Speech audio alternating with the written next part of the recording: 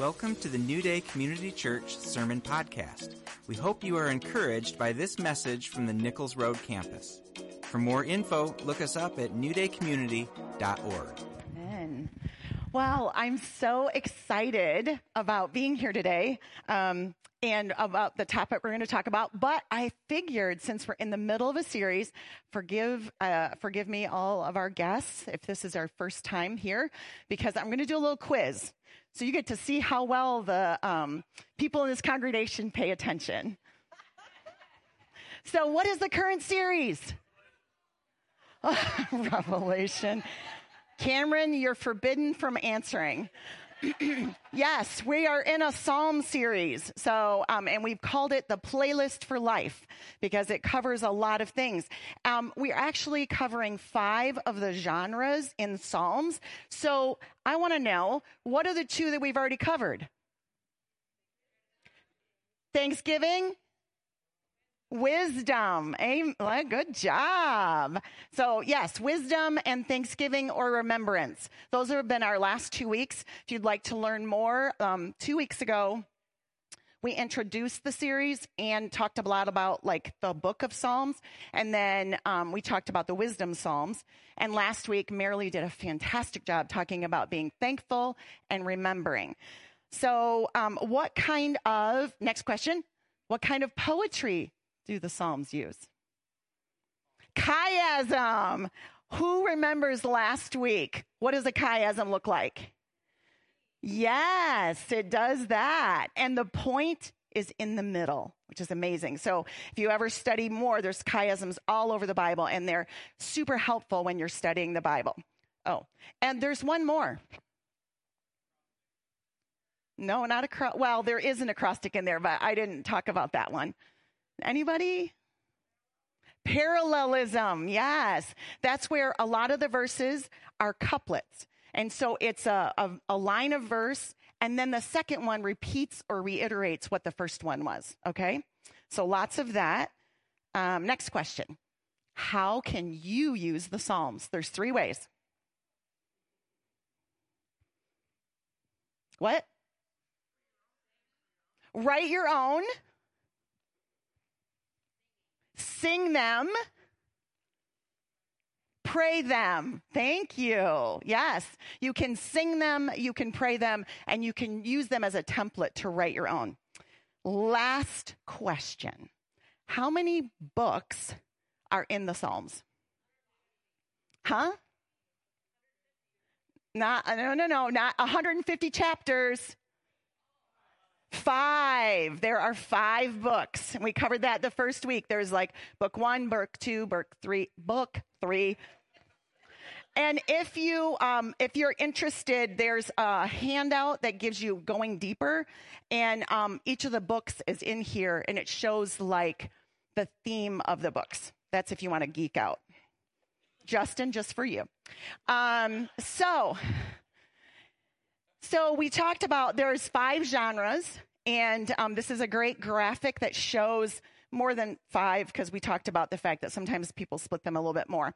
But what's interesting is that, the laments are the largest number. There's the largest amount is in Psalms is laments. And so laments, since there's more than any other, we can go, okay, well, what is a lament?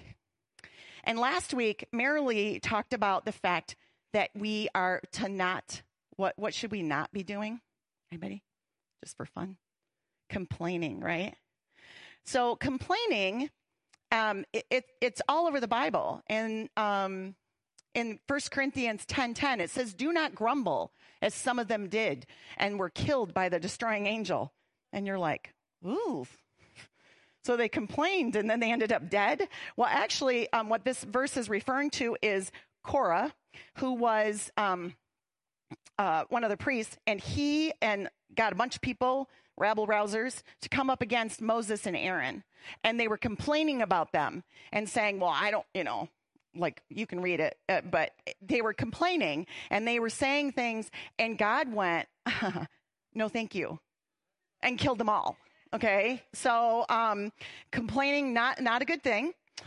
Philippians says, do everything without grumbling or arguing, so that you may become blameless and pure, children of God without fault in a warped and crooked generation. And then you will shine among them like stars in the sky.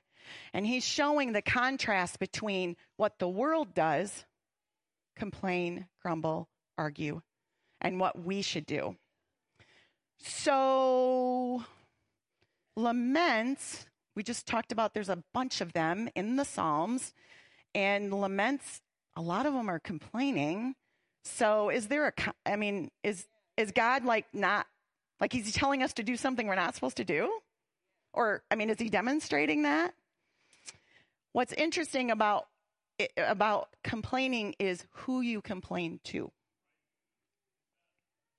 So what's interesting about Korah, who I just talked about, is that the sons of Korah are some of the authors in the Psalms.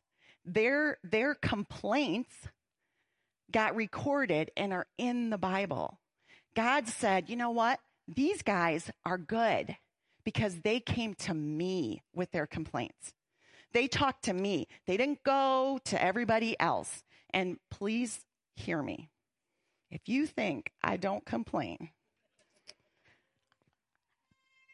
people have heard me complain. But my challenge to you is, did you go to God first with that complaint? Okay, your spouse maybe. That one's okay. But really, you need to go to God with the complaint and trust him with your issues. Because when you go around complaining and tearing people down, you look just like the world.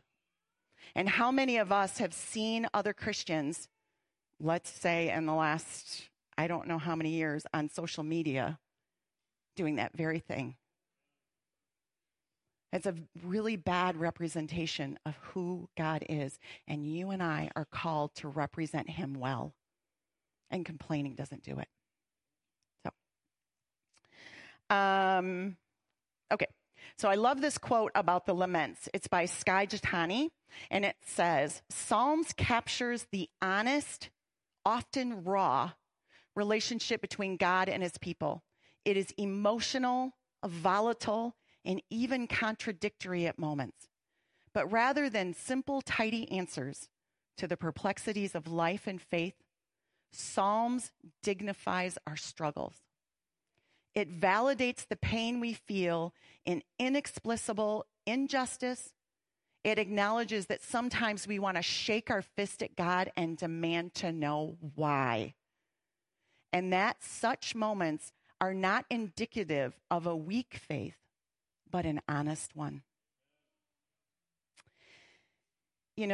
Often I hear people, say, I'm going through a hard time, but God is good. But God is good. And that is a true statement, but it's not as if you can't tell God your honest feelings. Hey, he already knows. So just so you know, you can pour out your grief to God. You can pour out your complaints to him. You can say, this isn't fair and I want to know why. Job did it for a lot of chapters, right? And so we can do that and still have faith. Still believe that God does what he says he's going to do. Still believe for a miracle when it doesn't look like a miracle will happen. You can still say, I want my miracle, and not be faithless. In the book of Laments, we see raw emotions. We see some really gritty stuff. We see metaphorical language. Well, what did I do? Metaphorical language. In Psalm 22:12, it says, many bulls surround me. Strong bulls of Bashan encircle me. You're like, what? What they're trying to do is they understood what it felt like to be surrounded by bulls. I don't know what that feels like, but we have metaphorical language for us. When we say it's raining cats and dogs, although that's an idiom, we don't really mean that cats and dogs are falling from the sky, right? But we don't just say, wow, it's raining hard. That doesn't evoke emotion. The Psalms evoke emotion. Psalm 22:13 says, roaring lions that tear their prey open with their mouths wide are against me. Well, he wasn't actually talking about a real lion tearing him apart, okay? But he was talking about his enemies feeling like that. I love this one. I am poured out like water, and all my bones are out of joint. My heart has turned to wax. It has melted within me. Wow. Such figurative language just helps you to connect with the author and just know that there's somebody else that has felt the way you do. It uses idioms. So I already talked about raining cats and dogs, but there's another idiom in here, and it's found in Psalm 86:15, and it doesn't say it clearly because when you translate something, if something doesn't translate, you make it make sense. Do we get that? So you don't use the same words, but literally in Psalm 86:15, it says that God was long in the nostrils. And you're like, I'm sorry? What does that mean? Well, it was an idiom because if someone was short in the nostrils, they were like a horse or something that would, right? They would get really angry really fast. But long in the nostrils meant he did not get angry fast. He was long suffering. He was slow to get angry. And so we have idioms in the Psalms, which are pretty fascinating, actually, if you're a language geek. And then majority of them transition to thanks and praise. S.G. Meyer says this, the Psalms teach us that our emotions are grounded in our faith, our covenant faith. This contradicts our mistaken belief that our emotions are something over which we have no control. You can control your emotions. It's okay to have them, but they don't have to run your life. And, you know, the scripture says that the heart is deceitful above all things. You have to be careful letting your emotions control your life. We can pour them out to the Lord, and then we bring it around to trust and praise. So the layout of a lament, typical lament, has 4 parts. And I happen to have them all starting with P. There you go. So we have a preface, we have a protest, we have a petition, and we have praise. So the preface is addressing God. The protest is lodging our complaint. It's saying the lament. What's interesting is most of the Psalms are not specific in the lament or the complaint. They do say things like, my enemies are after me and I'm going to die. But he doesn't say, like David doesn't say, Saul is pursuing me and I'm afraid for my life. And so that makes the Psalms very applicable to use in lots of situations. Does that make sense? So when they aren't so specific that you can't recite them. Remember, a lot of Psalms were turned into songs. So we wouldn't want to 100 years later be in the temple going, God, Saul is pursuing me. Wait, no, not. Okay. So does that make sense? We would sing a psalm and it doesn't use specifics. And in the protest, a lot of times they'll say things like, I'm hurting, or you don't care, or they are winning, and then give him a reason to help him. And then a petition is when you ask boldly for what you want. I don't want to be sick anymore. God, heal me. That heal me. Or fix this situation. You ask boldly for what you want. And then you turn to praise and thanksgiving, knowing that God is good. Now, some of the Psalms, there are people who believe that they were finished after after the situation had happened. You know what I mean? Like they cried out to God. They told him their protest. They asked for what happened, asked for help. And then a little later, when the help came, they finished with praise and thanksgiving. But not all of them. Not all of them. And so the point is to know that even in my situation, no matter what happens, I will trust in you. So we're going to do a little demonstration. So with my 4 volunteers, yes, Patty, I need you. Come up.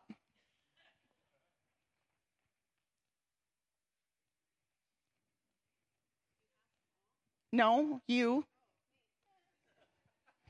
Okay, I need you to line up right here. I need 4 of you. Patty's coming. Okay. You can scoot over just a little bit. So for the cameras, Justin, take a step this way. Okay. Here you go. Here you go. Here you go. All right. So they are going to demonstrate a psalm to you. Yes, and yes. You can turn it around and hold it up.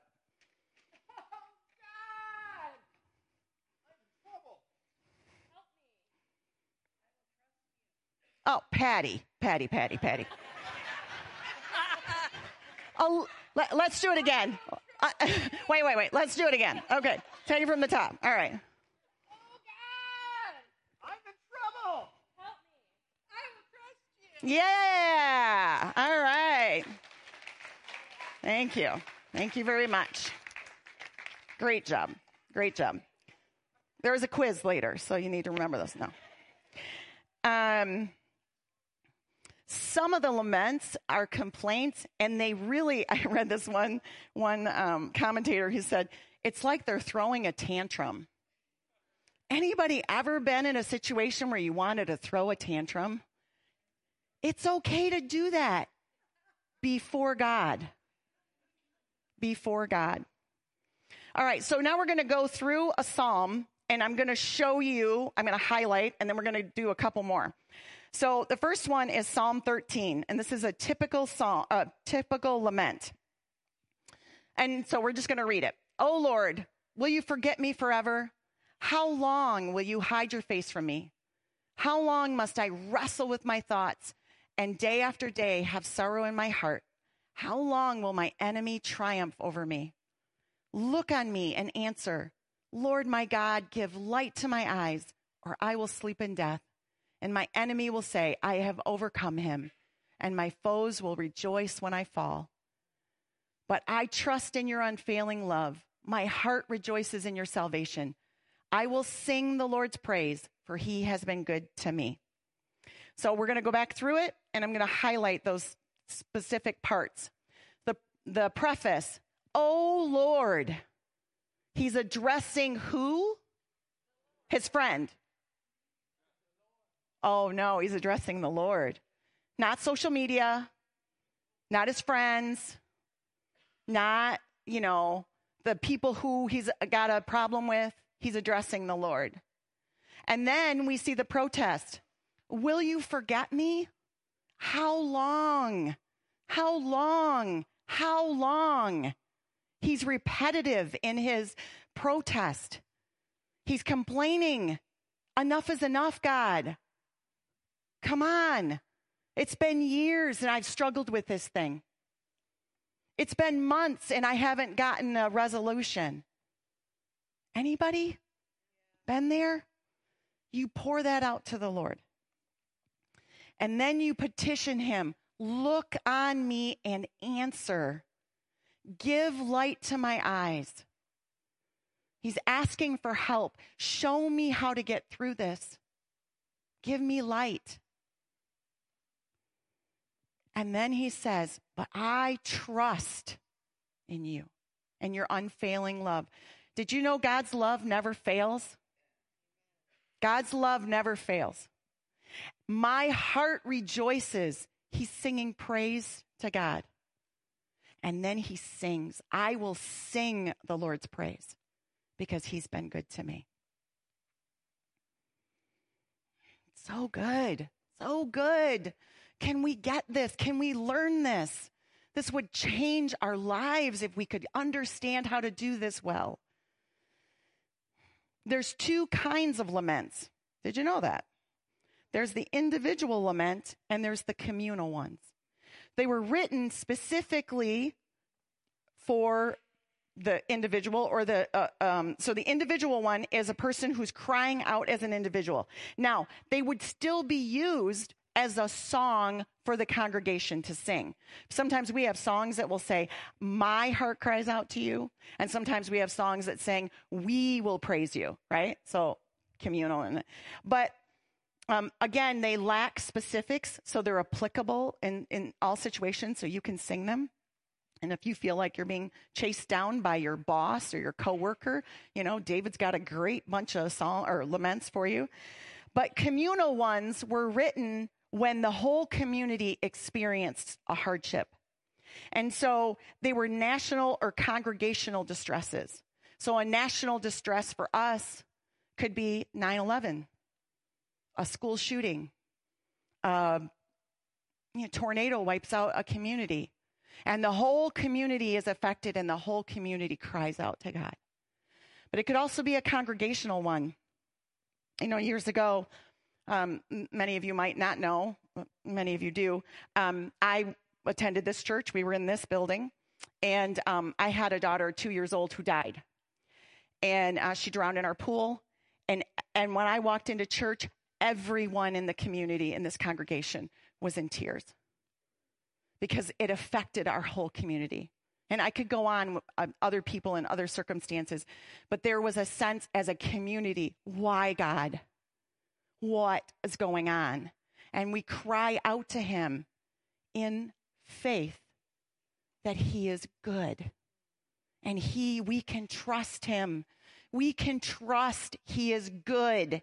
When things don't make sense and we can't understand, we still can trust him because he is good. And yes, and I can testify to that. Who can testify to God is good? Raise your hands high. Amen. Look around. God is good. Even in hard situations, he is good. Interestingly, though, some of the communal laments miss the praise, but we see the overwhelming genre of laments ends with praise, trust, thanks to God. Okay? So that's something we need to stand on. So an individual psalm, we're going to take Psalm 6 and we're going to pick it apart. This one, we know who the author is. Remember, 1/3 of all the Psalms, we don't know who the authors are. But we do know that this is David for the director of music with stringed instruments, according to Sheminith, a psalm of David. And this particular psalm, David is fearing that he's going to die because he's sick. He doesn't specify what the illness is or why he feels like he's going to die, but that's the background. And so we start with, "O Lord," which is our preface. We are directing this to God. And then we go to a protest. "Oh Lord, don't rebuke me in your anger or discipline me in your rage." Ever feel like you're sick because God is mad at you? This is what David's feeling like. Okay? "Have compassion on me, Lord, for I am weak. Heal me. Lord, my bones are in agony. I'm sick at heart. How long, O Lord, until you restore me?" And then we're going to jog around a little bit. He, in the middle, gives praise. He says, "Return, O Lord, and rescue me. Save me because of your unfailing love. For the dead do not remember you. Who can praise you from the grave?" And then he describes his suffering. "I am worn out from sobbing." Ever been there? "All night I flood my bed with weeping, drenching it with my tears. My vision is blurred by grief. My eyes are worn out because of all my enemies." And then he sends another praise. "Go away, all you who do evil, for the Lord has heard my weeping. The Lord has heard my plea. The Lord will answer my prayer. May all my enemies be disgraced and terrified. May they suddenly turn back in shame. And then he ends with trust. May all my enemies, the end was all, it's a trust that God is going to be just, right?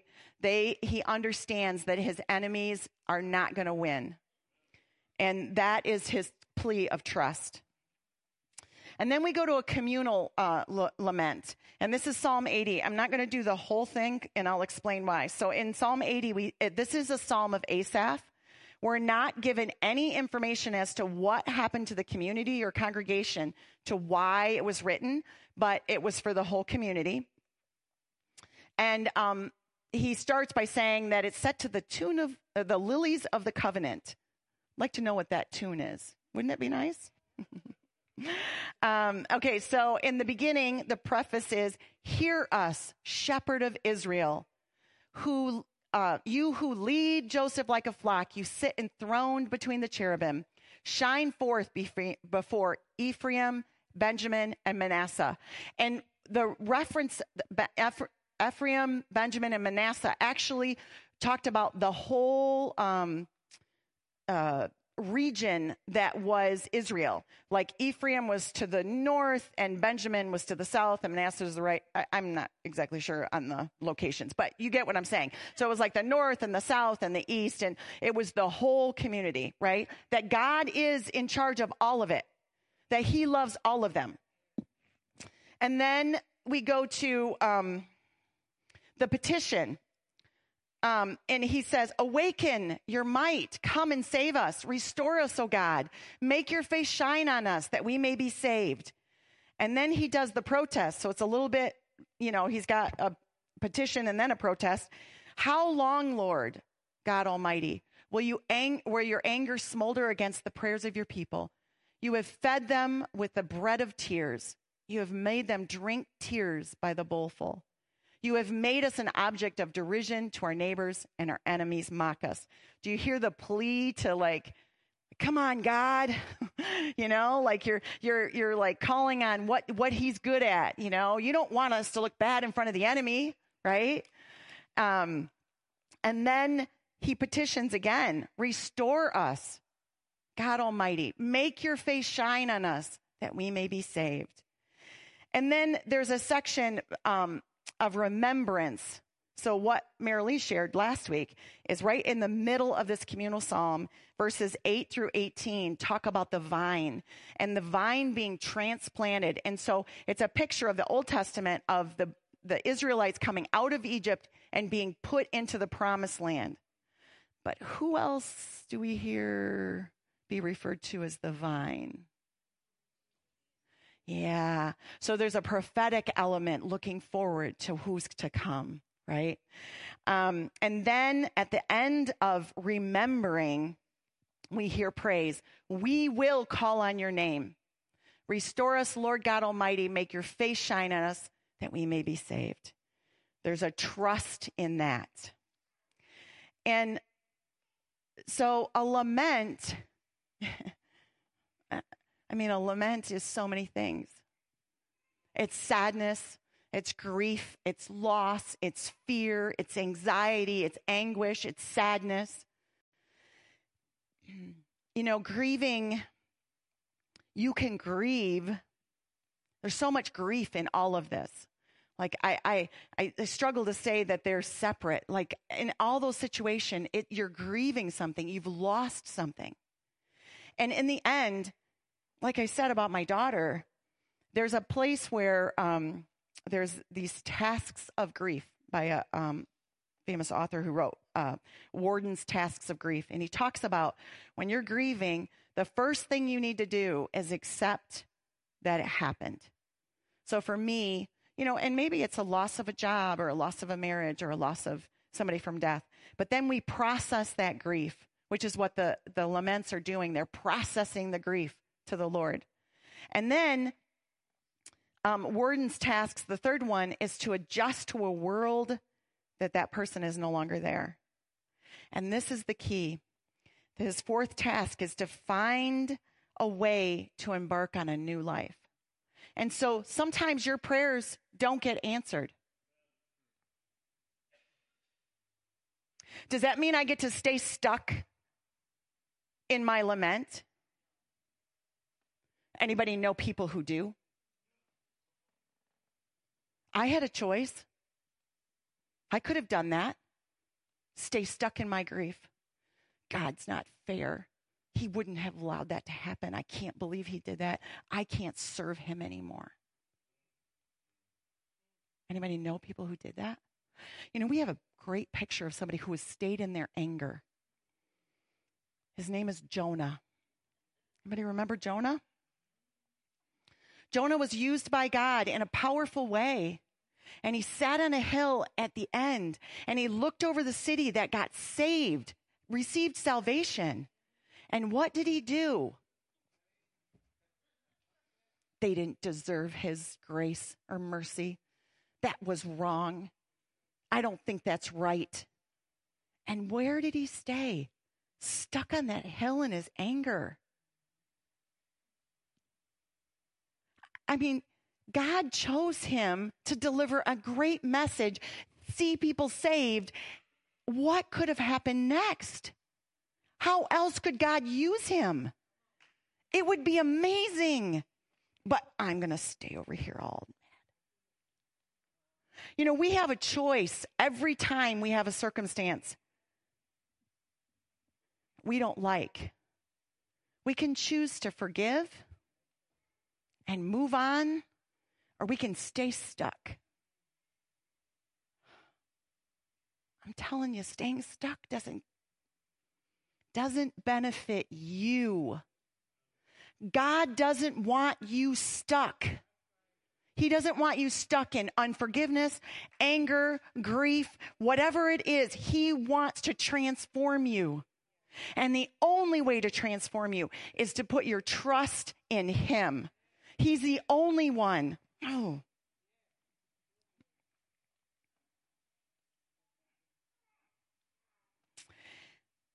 There's a quote that I found that says, submission and reverence come as we take our broken reality and place it with our limping, dependent faith at God's feet. I want to read that again. Submission and reverence come as we take our broken reality and place it with limping, dependent faith at God's feet.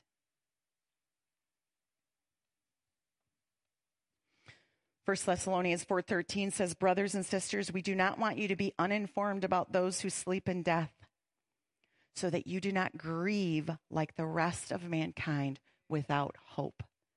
Do you know that you always have hope? Do you know that no matter what your circumstances is, you have hope? Do you know that you have hope in everything? Because God loves you. He had, there's hope for me. My daughter died, and guess what? She's with him. And I get to see her again.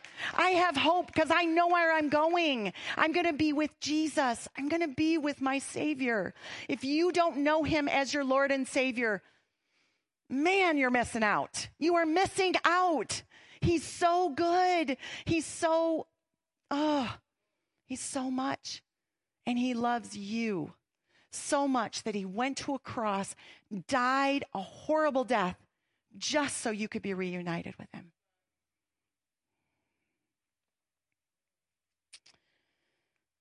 The lament psalms are so good, and God put them in here.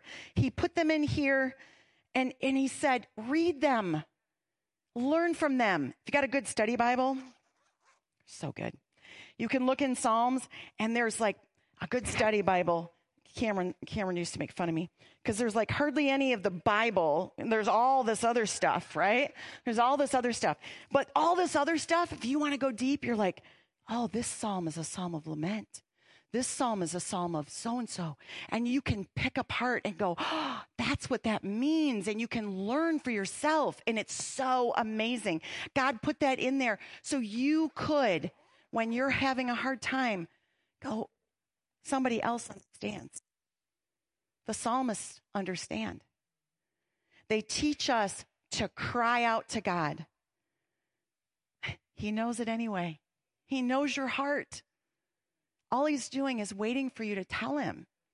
Those of you who have been parents, ever had like a angry teenager who won't tell you what's going on, but you already know?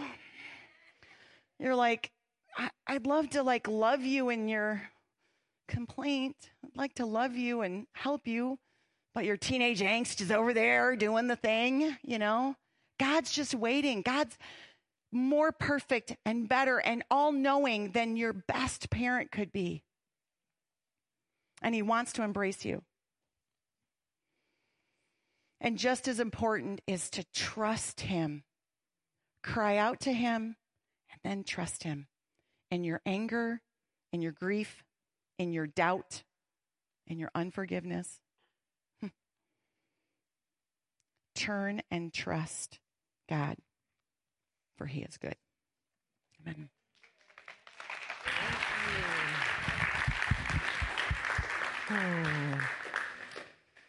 Thank you, Kathy.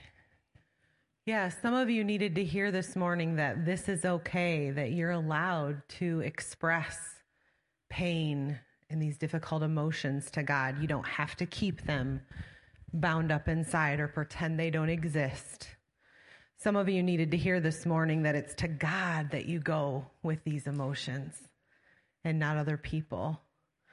And some of you, I feel like he's highlighting that trust piece, laying it before him and saying, but I trust you and I'm going to praise you.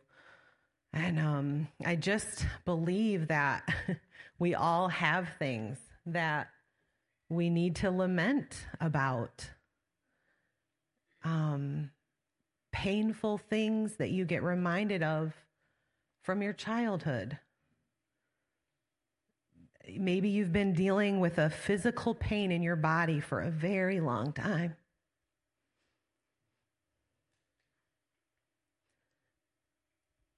Just close your eyes right now. What grief do you have inside your heart?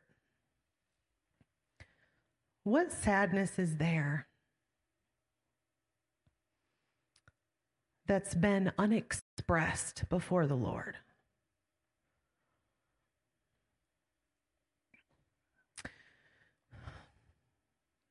Just going to encourage you to begin to open that before the Lord.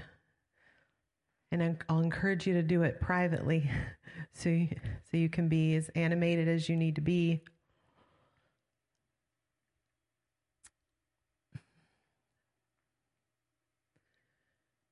But it's so important that we do this, guys, because here's why. The condition of your heart is of utmost importance. Who may ascend the hill of the Lord? Who may stand in the holy place? He who has clean hands and a pure heart. A pure heart is so important. And if you have unresolved grief and pain, it just affects your heart. It can turn hard in time. It's not able to be as pliable and supple before the Lord as one that has opened up.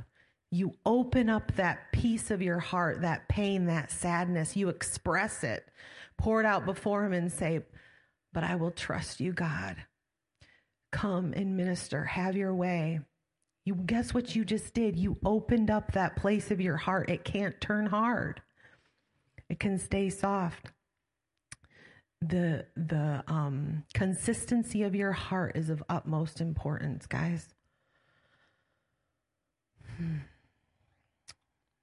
Well, Lord, we just thank you for your word this morning. Thank you that this is a real piece of life to learn how to appropriately express the tough things that we've been through before you and cry out and petition for you to move and heal and restore. So I pray a blessing right now over this congregation, over each one, Lord, that we would step into that in a greater way, in a healthier way, that our hearts could be open before you and we could receive love, we could receive comfort, we could receive answer, we could receive peace into those places. Thank you, God. We trust you this morning. In Jesus' name, amen.